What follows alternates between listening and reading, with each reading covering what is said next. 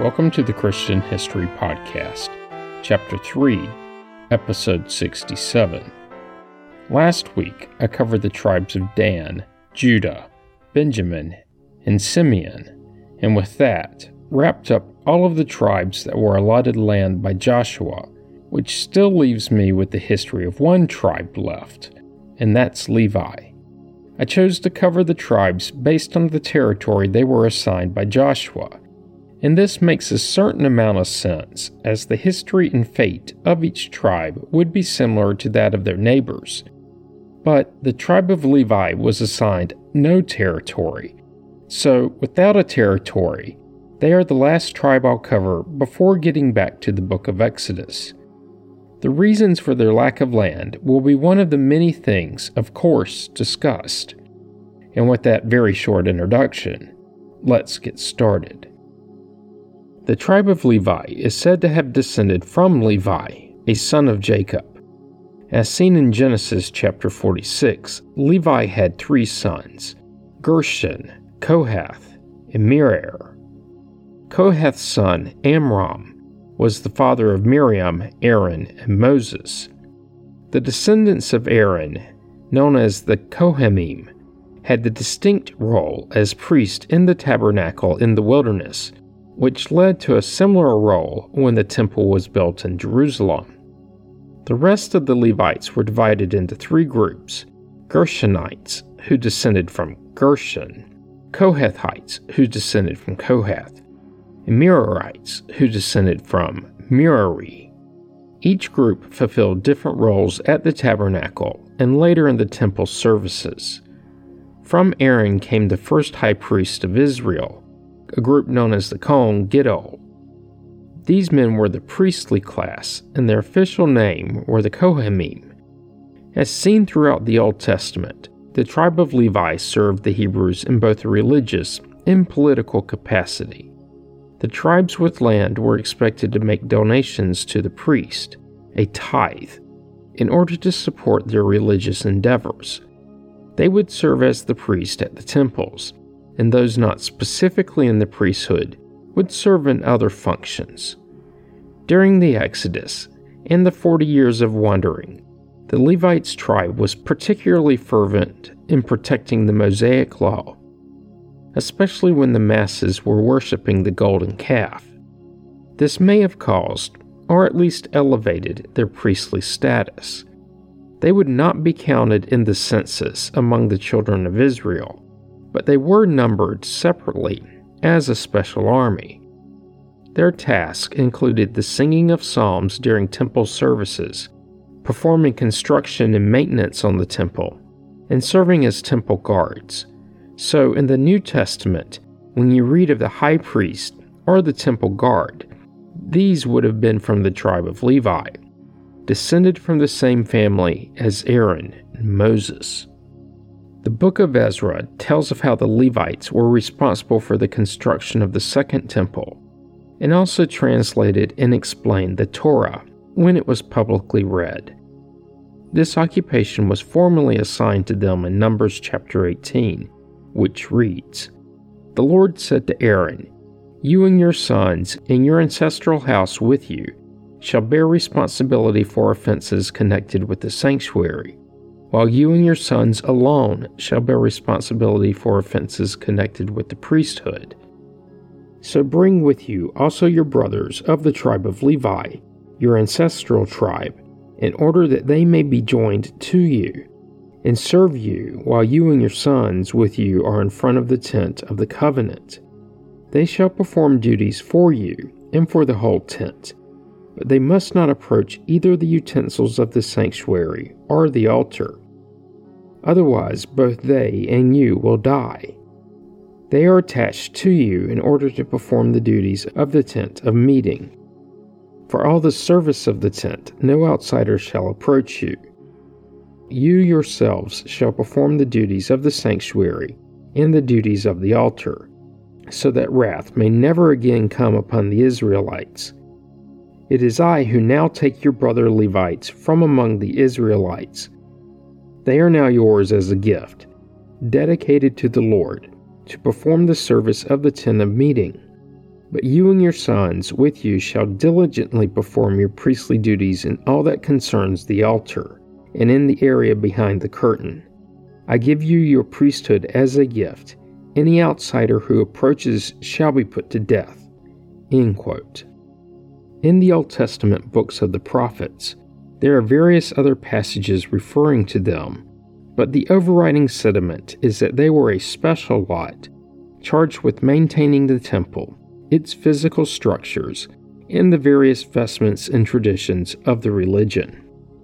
The tribe was not mentioned in the Song of Deborah, but considering that they were priests and the passage is essentially the celebration of a military victory, their absence shouldn't be surprising.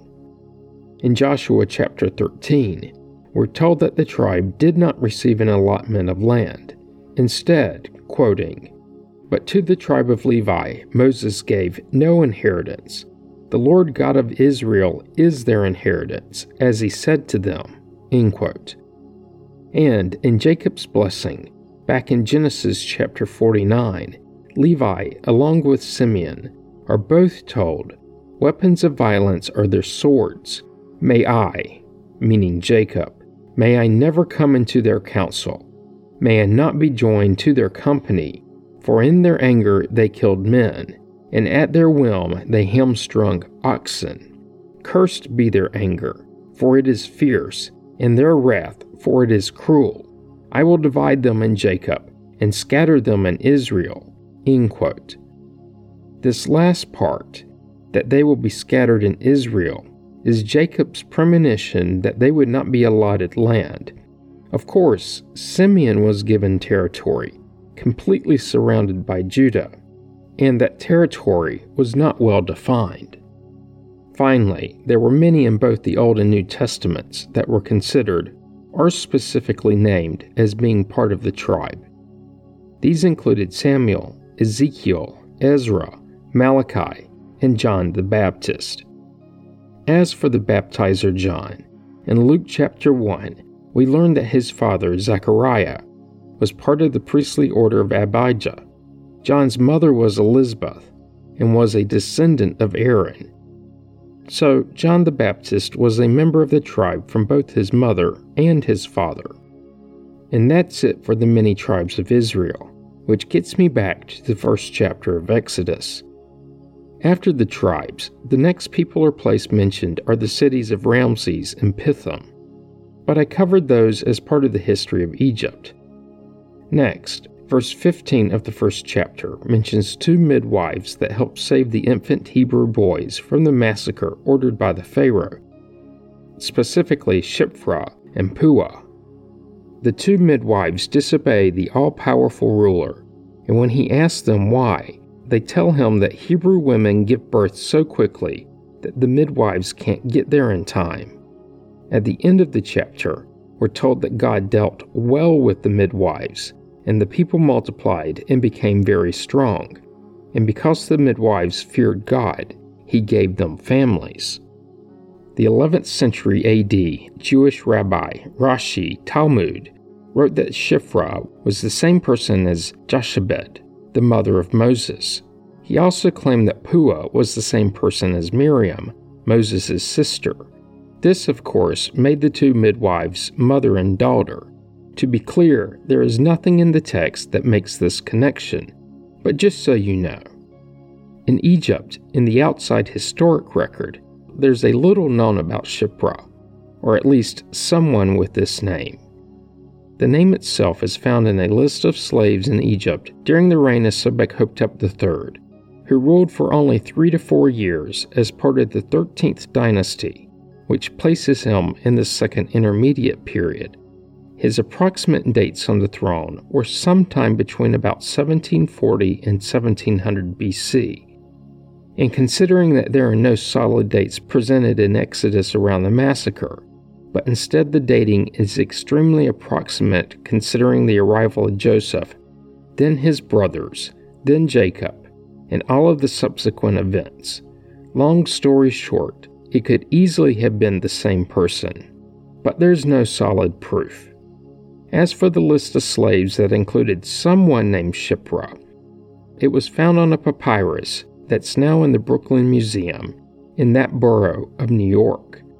As for the name, it's thought to be Aramaic and translate to the word beautiful. Far less is known about Puah. Well, really nothing. It's thought her name may be Canaanite and may translate to little girl. Which gets me to the end of Exodus chapter 1. Chapter 2 starts out with the house of Levi and the Pharaoh, so both of those already covered.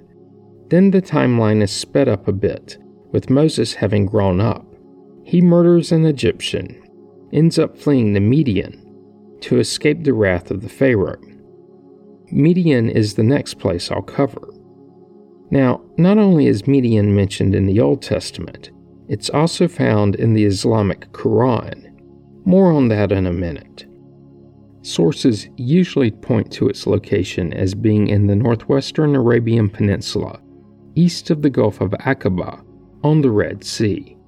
It's thought that the area remained sparsely inhabited until about the 8th century BC, which was well after Moses.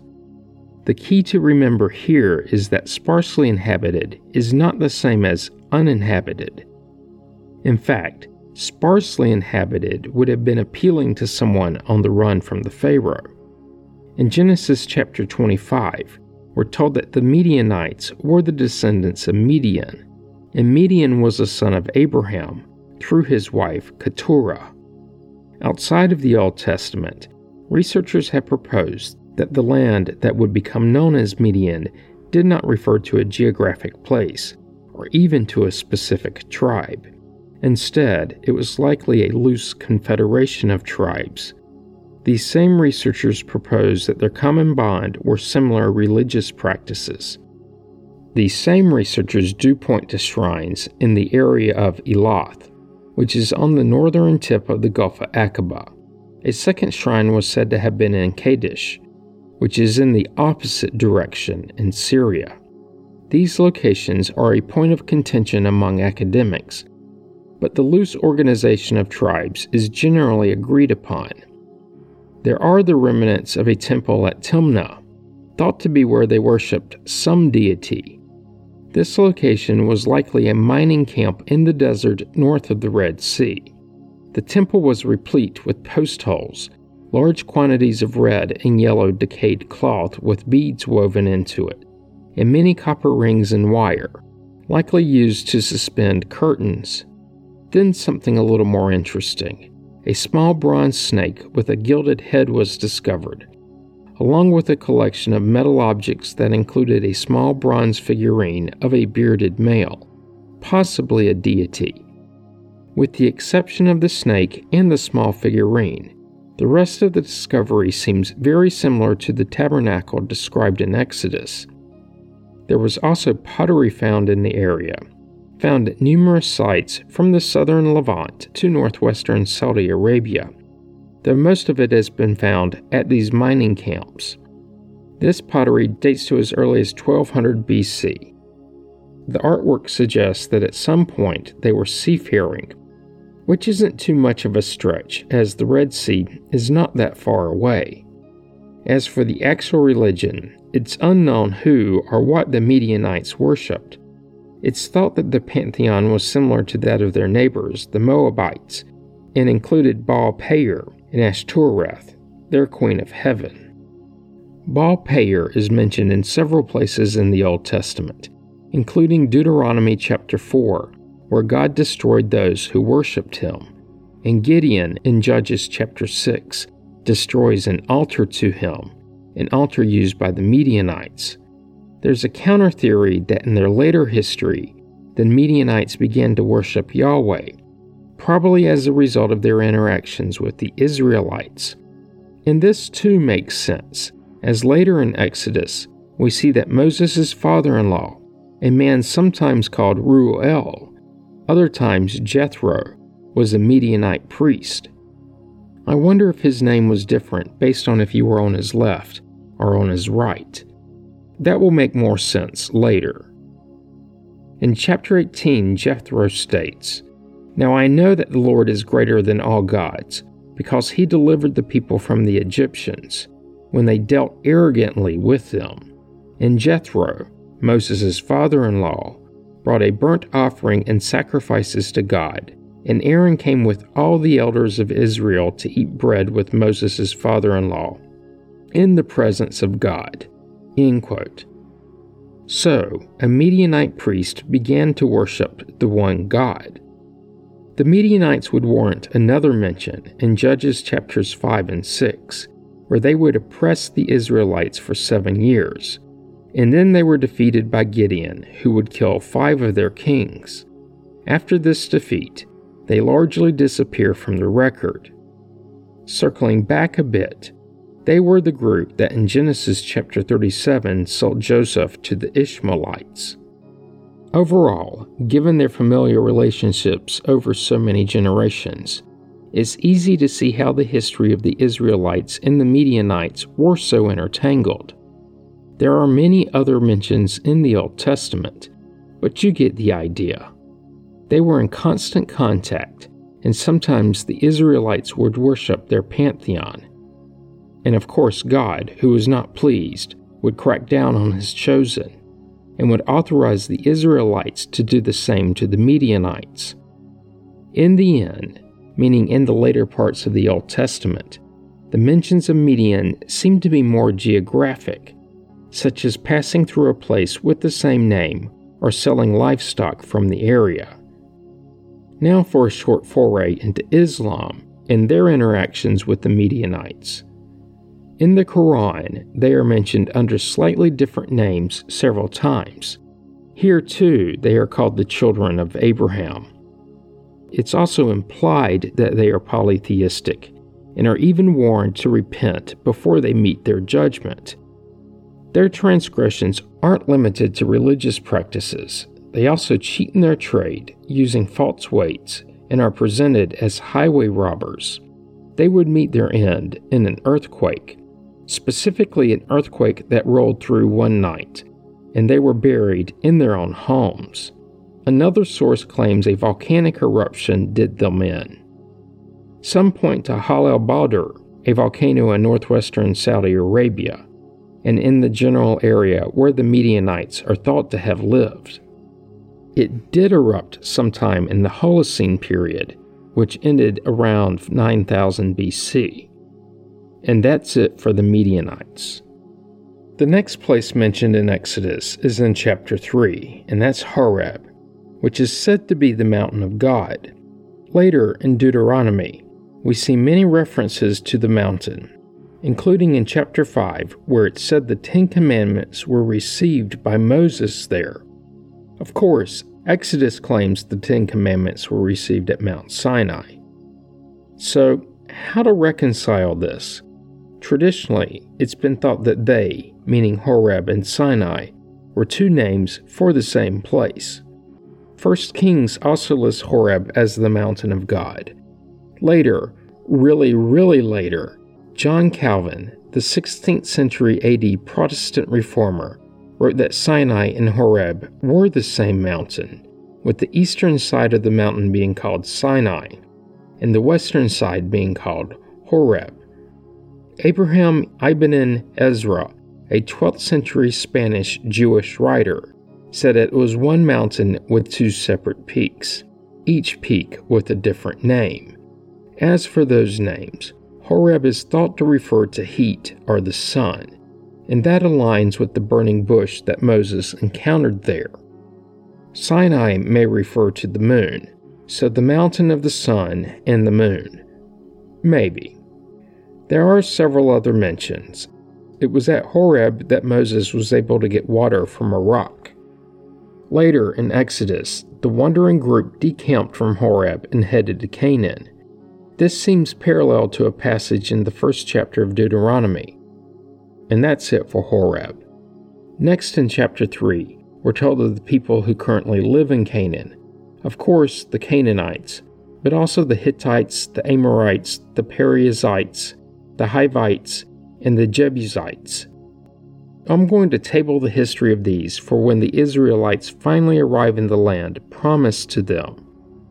The next several chapters have Moses rejoining with his brother Aaron and then several interactions with the Pharaoh as Moses and Aaron attempt to persuade the king to let the Israelites go. Then the many plagues, but no new people or places, which gets me to chapter 9 and the land of Goshen. I've touched on this before, so just think of this next minute or two as a refresher. A previous Pharaoh, when Joseph was his vizier, gave this land to Jacob and Joseph's brothers. The land was in the eastern portion of the Nile Delta, so prime agricultural and grazing land. It's said to be the most prime real estate in all of Egypt. As for the outside historic record, the 19th century Swiss archaeologist Edward Naville claimed that Goshen was a nome in Egypt, located in the eastern delta that would later, meaning during the 26th dynasty, be known as Jossem, or sometime written as Kesem. The 26th dynasty ran from 672 to 525 BC. Naville would write that Goshen spanned from the western end of the Wadi Tumilit all the way to Sukkoth.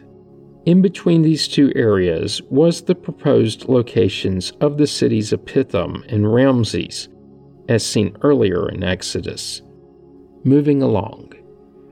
The next mention on people and places is in chapter 12, with the cities of Ramses and Sukkoth. I've covered what is known about Ramses ad nauseum, and like Goshen, I previously touched on Sukkoth. But as a quick reminder, Sukkoth is thought to be the modern city of Arish, on the Mediterranean coast of the eastern portion of the Sinai Peninsula. But the identification as this city is tenuous at best. It could also be a minor city in the Nile Delta. After Sukkoth was Etham. According to the Old Testament, Etham was on the edge of the wilderness. And just for clarity, when you see the word wilderness in this context, think of it as being uninhabited land. So, Etham was on the edge of civilization. Some believe that Etham is another name for Khatam, which was a fortress on the Great Wall of Egypt. This wall was intended to keep invaders out and ran from the Mediterranean Sea to the Gulf of Suez, essentially approximating the route of the modern Suez Canal. The city of Etham may have been close to the modern town of Ismailia, which would have been about midway on this military wall.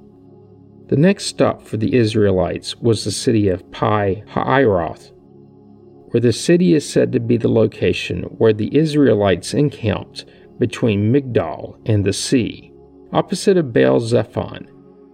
They encamped here while awaiting an attack by Pharaoh before crossing the Red Sea. To get there, as recounted in Exodus chapter 14, the Israelites actually turned around. This was said to make Pharaoh think they didn't know where they were going. Now, like many of the places in this portion of the Old Testament, and several of those in this episode, no one is sure of the exact location of Pi-Hahiroth. It's speculated that it's near gorges, or a river, or maybe a canal. But given that it's before the crossing of the Red Sea, or the Sea of Reeds, it's a fairly safe assumption that it's somewhere between the delta, the military wall, and the sea.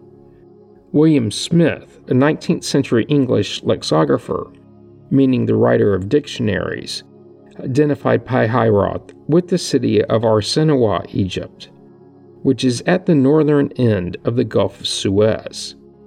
Strong's Concordance simply locates Pi-Hahiroth as a place on the eastern border of Egypt. Well, that narrows it down. And we are given a clue that it was between Migdol and the sea. So that could point us in the right direction. And I could go ahead and cover Migdol, but there's not enough time left in this episode. So that will have to wait until next week. Join me then when I'll kick off with that location. You don't want to miss it. Comments and questions can be sent to comments@christianhistorypodcast.com. As always, you can find information about the podcast on the internet at christianhistorypodcast.com. This week, Help others to find the podcast by leaving a positive review on iTunes. You can find the Facebook page by searching the phrase Christian History Podcast as 3 separate words. Once there, be sure to like the page so that it's easier to find later. Finally, if you're enjoying the podcast, subscribe so you get the episodes as soon as they are released and you don't miss out. Thanks for listening, and have a great week.